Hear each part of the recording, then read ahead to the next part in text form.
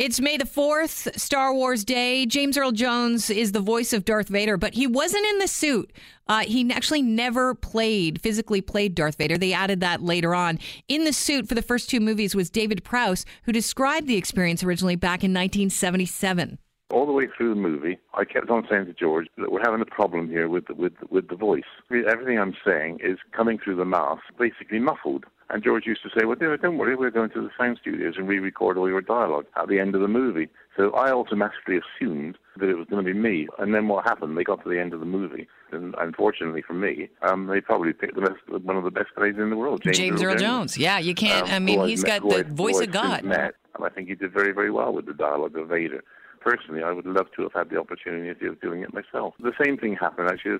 I didn't know that I was Luke Skywalker's father until I went to see the movie. That's crazy. And, they gave me false dialogue when we were filming. You're thinking, I chopped off his hand, he's going to fall off of the little bridge.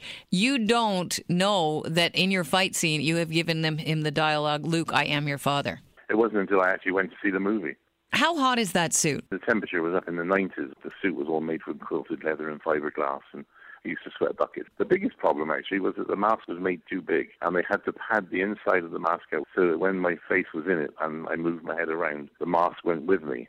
That's Dave Prowse, who was in the suit. He had no idea that he wasn't going to be voicing Darth Vader. He was acting Darth Vader at the time in the original movies. Yeah, I've got a little bit of sound of him from the original set without the voiceover. Start tearing this ship apart piece by piece until you find those tapes. Find the passengers of this vessel. I want them alive.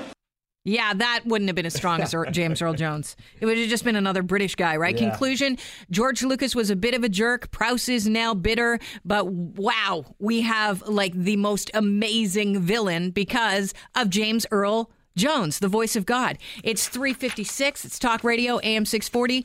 May the 4th be with you all. We'll talk to you tomorrow. Cheers.